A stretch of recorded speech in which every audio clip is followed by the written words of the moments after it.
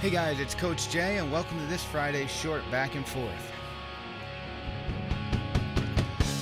I'm going to give you a review of last week's full episode and then give you a preview of the upcoming full episode, which will be released on Sunday. I hope you enjoy this week's short back and forth. Hey guys, so this week I'm going back to last week's show where I had Shruti back with me, and we talked about how we can measure our success and our progress. And one thing I mentioned is how a lot of people that go into some kind of weight loss journey, they always look at the needle on a scale, and that's the one that they go by. And then next week's show, I had Jenn back with me to pinch hit for Shruti, and we had Jennifer Korbin on the show. Now, I had kind of discovered Jennifer Korbin years ago as a model and an actress. My wife and I watched the series that she was in, and I had messaged her on Facebook Messenger, and she had replied, and I just went back to check when we first started talking, and was actually kind of surprised that it was 10 years ago. And it's not like we had long-winded conversations. Sometimes it'd be 3, 4, 5 months in between a response. But that was one thing that showed how down-to-earth and humble she is. And beyond being a model and an actress, she has degrees in both psychology and criminal justice. She's a paralegal, and one of the biggest things that's most dear to her heart is being a sexual assault advocate. And that was the core of this discussion. While we talked about how she balances all the different components in her life, we really pushed on that topic. And a quick resource I'm going to give, and hopefully not many of the listeners need it, but if you do need it, I found the NCDSV.org, National Center of Domestic and Sexual Violence. So if you do need any kind of resources in regards to sexual abuse or domestic violence, please check out that resource, and I'll get more into that show later on in this quick short back and forth. So going back to last week with Shruti, we discussed different ways and different metrics of measuring your progress and your success. And the one I went to first was about the needle on the scale. I'll use my wife, and you've heard this story before. We did a 12-week workout. At the end of 12 weeks, she looked at the scale. The needle did go down, but not as much as she would have liked it to.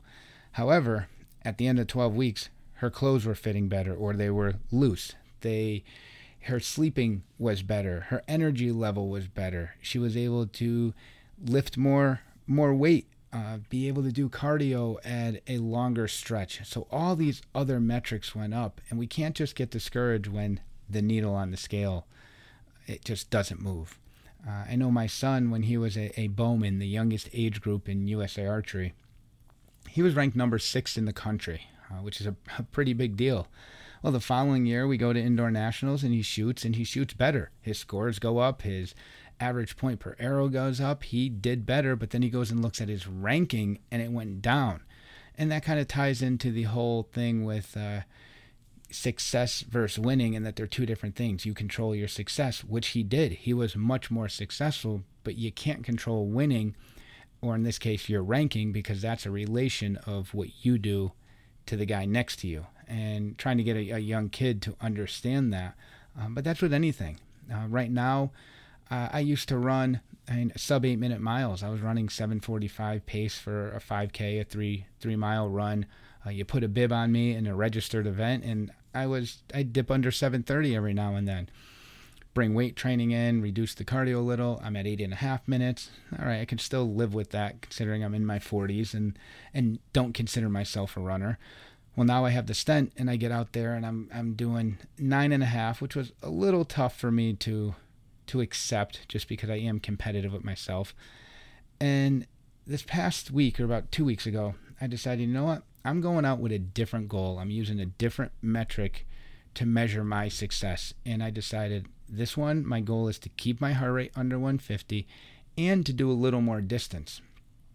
So at a 10.5-minute pace, I slowed my pace down by a minute, which, I mean, that can really play with your mind when you remember your 7.5-minute days, and then you're good with 8.5-minute days, and you're kind of struggling with the 9.5-minute.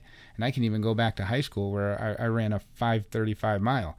I don't know how I did it, but I did it. And But this time I go out and I run a full 10K, 6 miles. I doubled my distance. I kept my heart rate under 150 for the most part. There was one hill climb where it got to, I think, 154, but immediately dropped when we leveled out. And that's the way to measure success. There's always other metrics, so don't get too wrapped up on one way of measuring. So now going into the next topic, which will be released on Sunday. Like I said, we had Jennifer Korbin on, and we talked about sexual abuse and all the different things wrapped around it. And one of the things was how few cases are actually reported. And then we went into, once you take that small portion that was reported, even less have something done about it.